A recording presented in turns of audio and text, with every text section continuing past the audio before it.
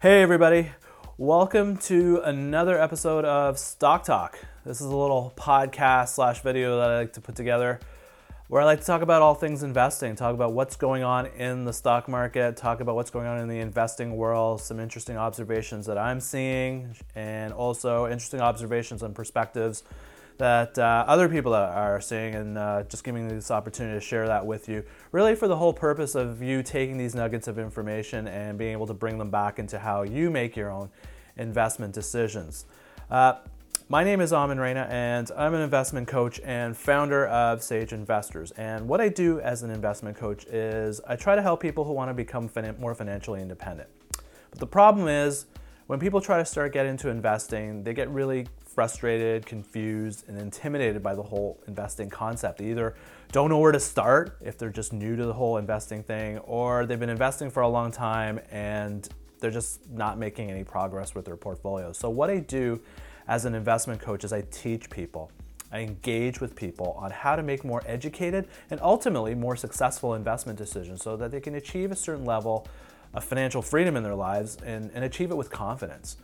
So today I want to talk a little bit about, this is episode 103, and today I want to talk a little bit about passive investing. And with the whole explosion in ETFs and the whole incredible epic generational wealth transfer that's going from traditional mutual funds, individually managed portfolios to more of what have been classified as passively managed portfolios, there's been a lot of disruption in the industry. And what's also happening is I think we're kind of blurring the lines a lot, because now ETFs have become so popular and have become the investment that a lot of the bigger players that have been beyond the traditional ETF providers are getting into the game. You've got mutual funds, you got banks, heck, you even got traditional ETF providers like Vanguard and iShares, who are now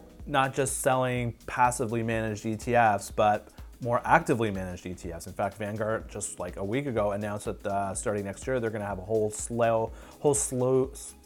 line of actively managed ETFs, which is fascinating because the whole principle Vanguard and their whole value proposition is all been about passively managed portfolios. Low-cost index portfolios, products are going to do better than actively managed, churned kind of portfolios. That has been their value proposition. So here they are actually contradicting their value proposition. I'm going to do another total episode on this because this is like it just hasn't been reported and hasn't been commented enough, but I'm going to weigh on this in a future episode.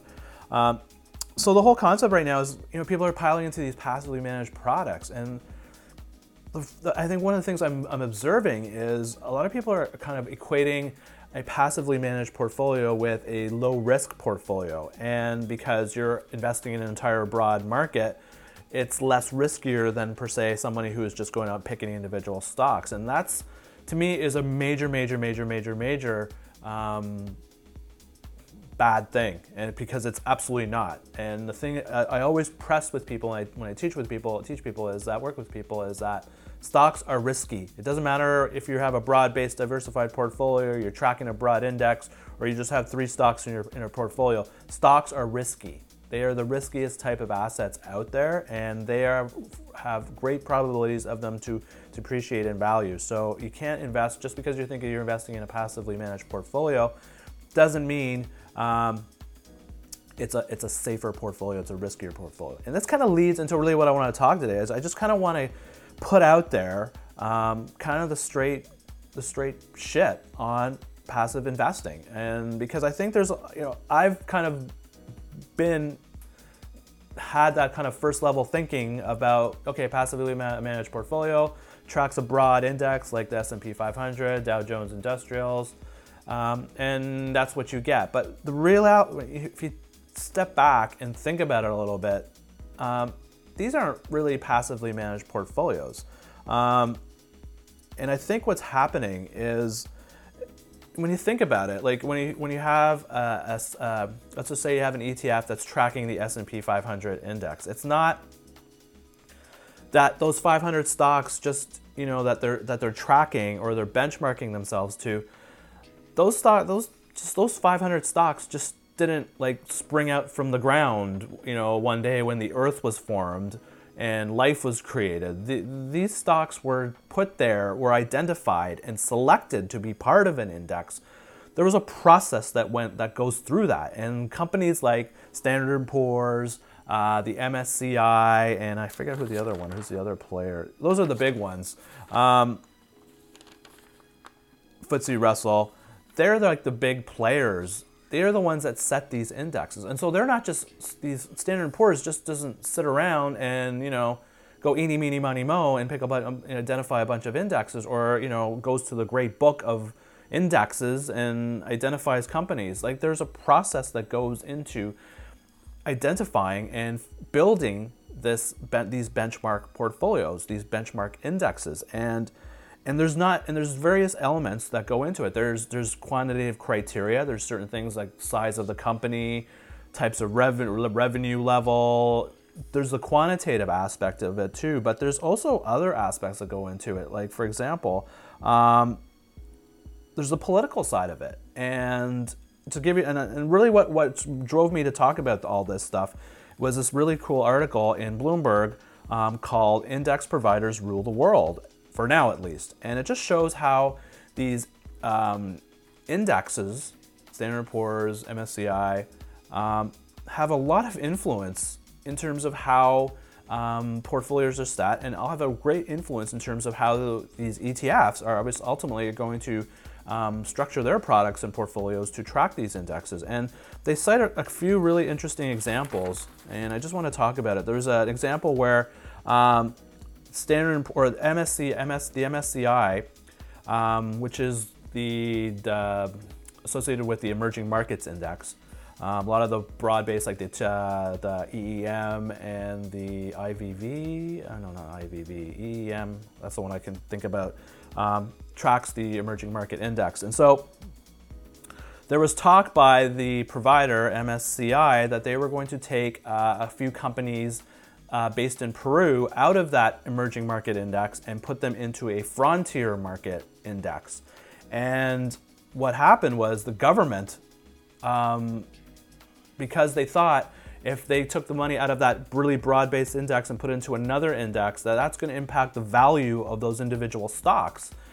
So the government literally flew up to New York and literally lobbied MSCI and basically begged them to keep those companies in the index, because they basically had to make a business case saying, you know what, if you do this, the people, because all of a sudden all the ETFs are going to sell this, all the mutual funds are going to have to sell those companies, and it's going to decrease the value of those shares, and it's going to have great impacts on their economy, and blah, blah, blah, blah, and all the political circumstances.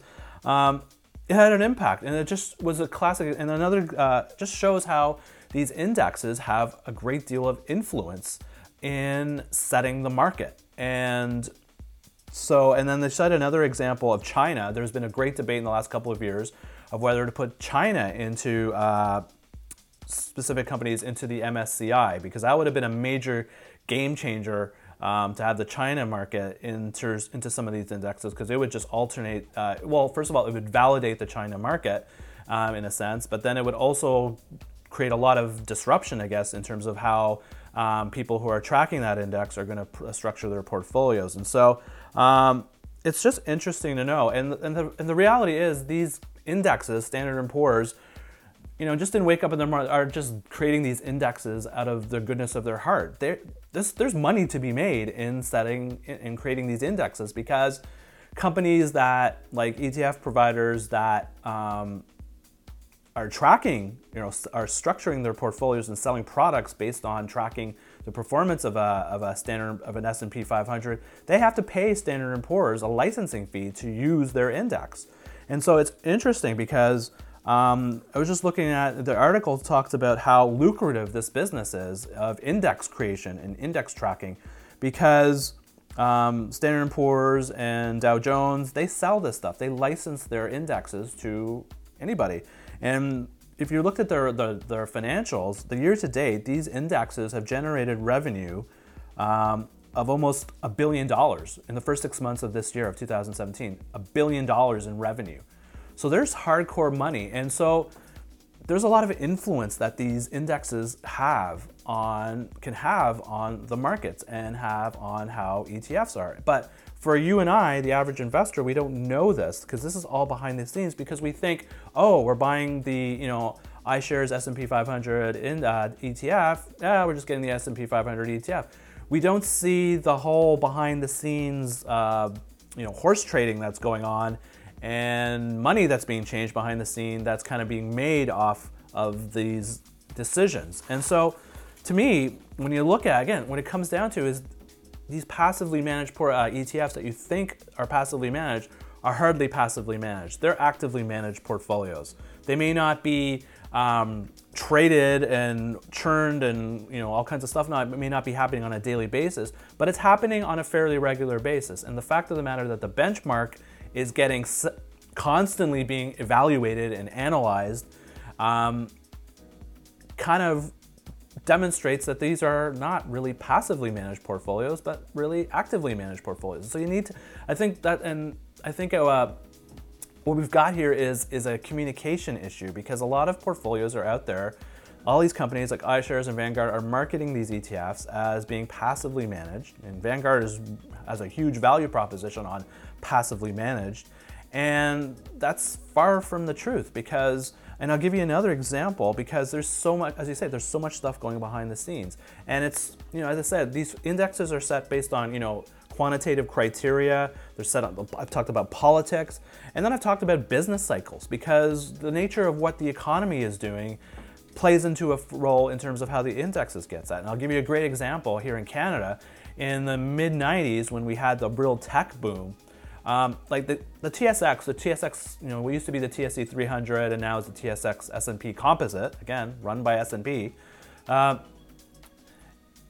Canadian stock market has been more focused in towards more commodity kind of base. Commodities and financials really have been the big components of the Canadian stock market. But what happened in the 90s was the whole boom in technology on IT firms. And all of a sudden there's all kinds of IT companies like Nortel, you remember Celestica, ATI Technologies, Hummingbird, Cognos. Remember all these great companies? I don't know, I'm dating myself probably here, but there were all these kind of great, there was so that the TSX Composite had a high weighting in terms of technology companies at that time in the mid 90s, because technology was a big growth area, and biotech was also great, like BioVail. There was CSC Laboratories, Canadian Medical Laboratories, stuff like that. That is an influence too in how the indexes. And so again, these aren't passively managed activities. These are actively managed, like aligning these indexes to reflect the broad-based economy of a representation, a snapshot of a broad-based economy or a sector.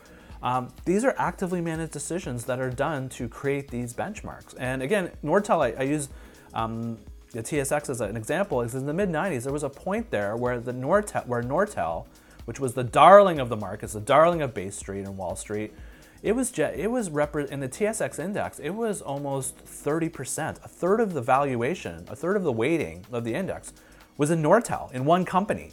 And again, this was not just happened to be like this. There was some thought put into assigning that weighting to Nortel. Sure, there's price fluctuations plays a factor, but somebody has to make a call and say, hey, we have to put Nortel at 30% weighting. So again, I'm just bringing these elements because I've become more convinced that the concept of passive investing is just a misnomer. I just don't think there is such thing as a passively managed portfolio. Literally, to me, the most passive portfolio you could get is for yourself to just pick 10 stocks and just go away for 20 years and not do anything. Buy and hold, to a certain extent, is more reflective of a passive investing strategy. So, and at the end of the day, what I talked about is that stocks are risky. And it doesn't matter whether you have a broad, diverse portfolio of stocks or if you have 3 stocks in your portfolio. The probabilities of stocks going down are there. They exist, and they're high. And so you have to kind of you have to be aware of that as you frame your investment decisions. Taking this passive approach, oh, I'll just put all my money in the S&P 500 and I don't have to worry about anything. To me, that's because guess what? The S&P 500, as much as it can go down, as it's been doing quite a bit the last 5-6 years, it can easily go down just as much and just as violently and just as fast. And so there's risk associated with it. So that's kind of a big takeaway. A couple of takeaways I want to leave you with here is passive managed doesn't mean low risk. And also, there really is no such thing as passively managed portfolios. And so no matter what you're going to read, whatever you read from Vanguard or iShares or whatever, your local bank who's selling ETFs, and they sell you, oh yeah, it's a really passive, safe, total blue chip, you get broad exposure to the market. To a certain level, yes, but the fact of the matter is these are risky. Stocks are risky. If you're going to have equities in your portfolio, they are risky, and you need to be aware of that. You need to be tolerant of that risk. So what I'm trying to get myself to do more now when people start talking about passive investing is I'm trying to take that name out of my vocabulary. I'm trying to take this concept of passive investing out because I don't think there's any such thing as passive investing.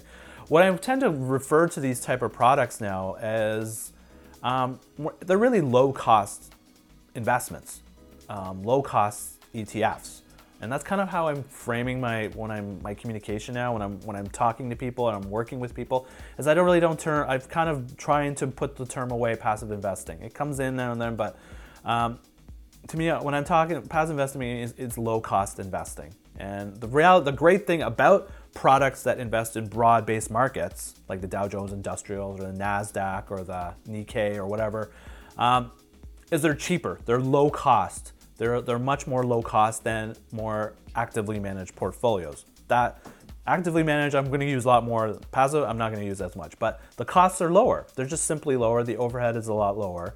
As I said, but that doesn't mean behind the scenes there is stuff going on in terms of how these indexes are being set. So from now on, this is kind of my little thing right now, and I'm just sharing it out with you. And if I'm doing this, if I'm still talking about referring to investments as passively managed, then you know what? Just call me out on it because I'm trying to avoid it. And I'm in my courses that I'm going to be doing when I teach.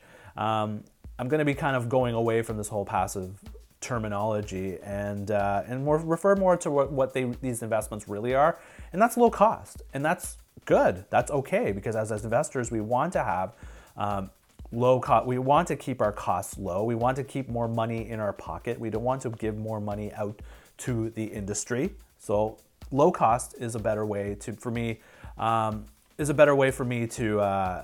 refer to this whole when we're talking about products that are marketed as passive. To me, they are more low-cost nature in terms of the portfolio. So it's interesting in this article, and there's a couple of really good points that were really made, and I just want to read a few quotes here in this article. Again, the article is called "Index Providers Rule the World," for now at least, and it's in Bloomberg. I found it was posted in Bloomberg. So here's a couple of quotes from the article that I thought were really profound. In a market increasingly characterized by passive investing, these players can direct, and they're referring to Standard & Poor's and the MSCI and the FTSE Russell.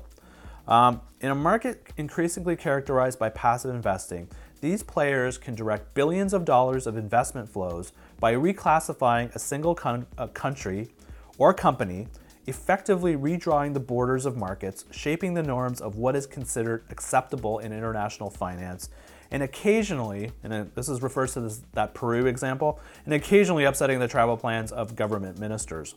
That example I told you about the government flying up to New York to kind of plead MSCI to take them out of the frontier, take them out of the emerging market index and putting them into a bunch of companies into their frontier market index, and it had an impact. The other thing you got to know about these companies, these S&P and MSCI, is, as I said, they're not just doing this out of the goodness of their heart. They're there to make money.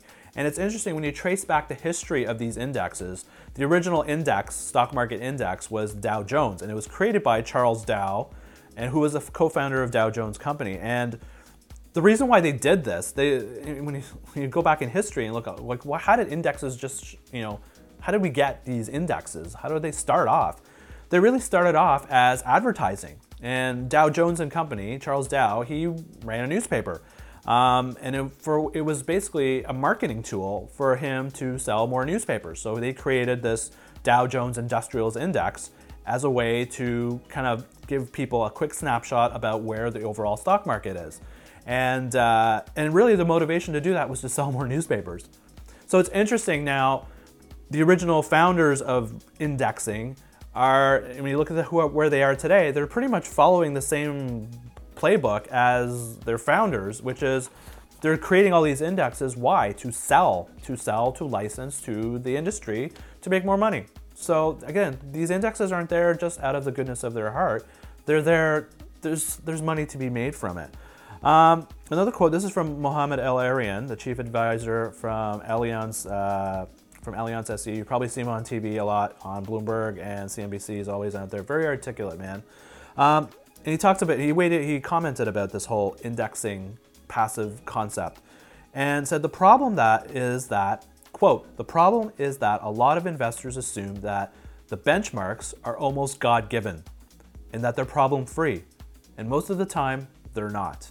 And to me, that captures the essence of what this whole indexing thing is. It's a critical issue, and it's becoming even more important as more and more people migrate to passive products. Again, key thing is people think they're migrating to something that's very stable, but it's not. There's a lot of churn and a lot of underlying argument and a lot of underlying politics that get used to set these indexes. Another quote that I thought was really good, and this is from Howard Marks. And if you follow my podcast, I've talked to him quite a bit. Another brilliant man in the investing. There's Buffett, and to me, there's Howard Marks, is right there, right beside him.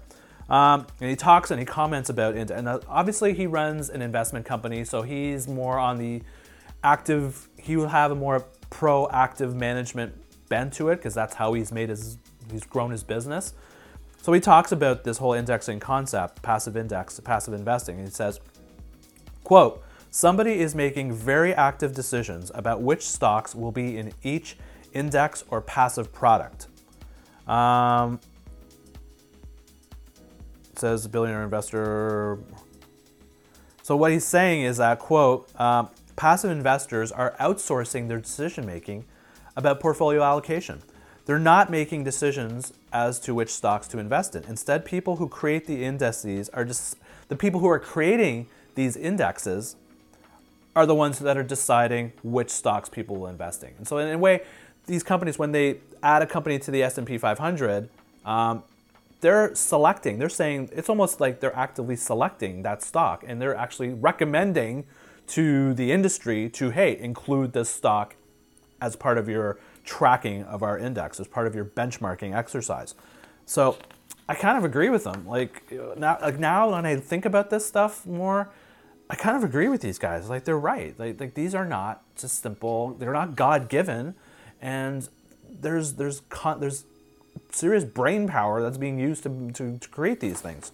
And that leads into another thing that I want to talk about, which is happening, is, as I said, we're seeing more and more actively managed ETFs getting onto the marketplace that are higher cost and are adopting a more formal selection criteria to build a portfolio using a variety of different investing strategies. What's happening though is a lot of times when you try to benchmark those type of actively managed portfolios, it's hard to benchmark them to a broad market index.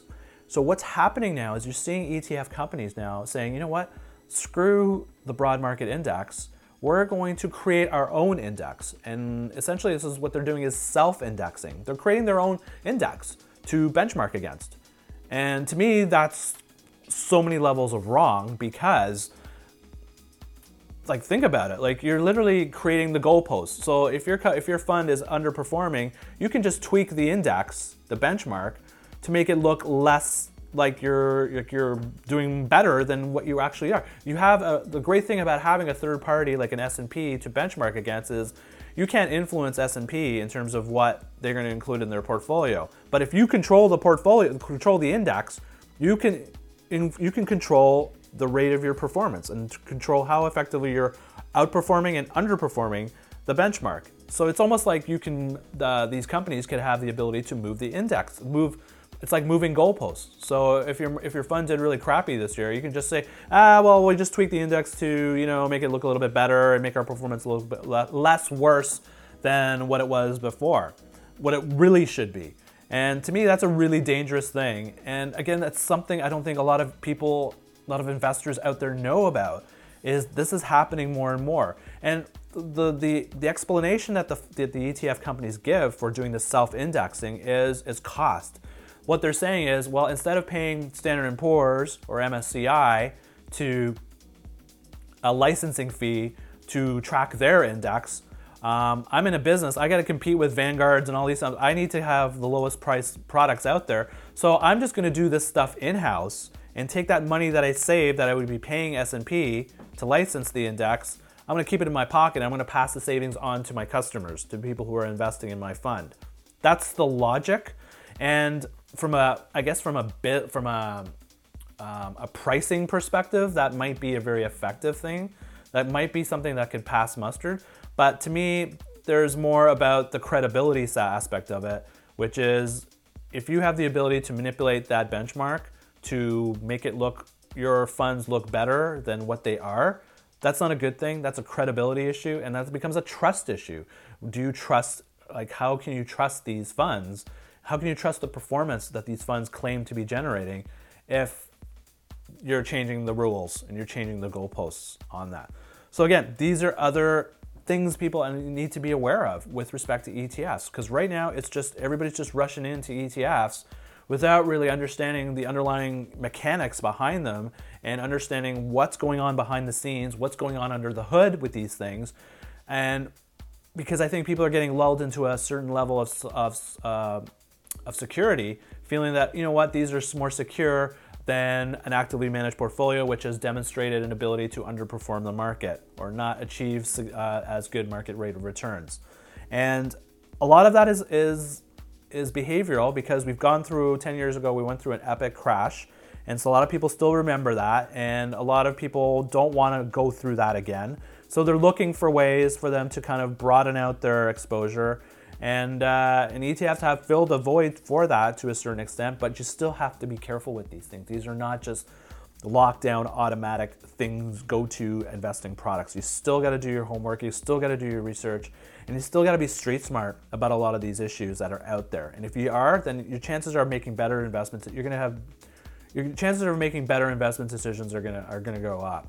So this is something I wanted to share with you because it's kind of forced me to change how I think about ETFs and how I think about communicating to people and making people understand about ETFs is language. And so this whole passive concept that's out there right now, that is so in vogue right now, to me is a misnomer, because the reality is there's no such thing as a passively managed portfolio. There's no such thing as a passively managed ETF. Investments are constantly actively managed. They're always being looked at, they're always being scrutinized. And you need to be aware of that as you're formulating your investment decisions. So something really important that it's a big of a change mindset in my change. So going forward, I'm gonna be referring to passively managed ETFs and products as low-cost ETFs, low-cost investment products, low-cost investing strategies, because that's what they are. And they're cheap investment opportunities, completely valid investment opportunities. I use them. I use low-cost products in my portfolios, so they are definitely good, but just be aware of what's going on behind the scenes around it. Just have that awareness of what you're getting into. So that's all I have for you today. If you have any questions about this and you want to run some stuff by me, feel free. There's so many ways you can get a hold of me. You can get a hold of me through my Facebook page, which is Sage Investors. I'm on there posting articles and stuff, videos, everything is through there. Through my website, obviously, sageinvestors.ca. You can hit me through an email through there. Or you can hit me through Twitter. I'm on Twitter all the time, again, commenting, observing, sharing content, sharing my posts, blog posts, videos, all that stuff. You can find me on Twitter. My handle is at Sage Investors. You can get a hold of me through there. For those of you who are interested also, I do send out a weekly email I call it In the Loop, which contains basically updates on new stuff that I've posted on my website, videos, blogs, anything like that, new courses. As well as also I share with people research reports, information, observations that I'm seeing in the market, what I'm reading in the market, and it's kind of having an effect on how I look at making investment decisions. So I share all that kind of content with you in the email. So if you're interested, you can go on my website again, sageinvestors.ca. There's on the homepage. There is you just got to drop an email and boom, you're on the list. And every Wednesday I send out a couple of blasts on every Wednesday morning and Wednesday afternoon for those people who missed the Wednesday morning one. So you can kind of get in loops and get a really quick sense of what's going on in the market and where things are in the stock market. So if you're interested, just drop on my website. You can get a hold of that too. So that's all I got for you this week. And thanks again for joining in. If you're interested, all my previous episodes of Stock Talk are on iTunes. And so feel free to jump aboard there, subscribe, and leave some comments if you want to, like away. It's all good. So thank you very much for listening in. My name is Amin Reina of Sage Investors, and we'll catch you again another time. Take care. Bye-bye.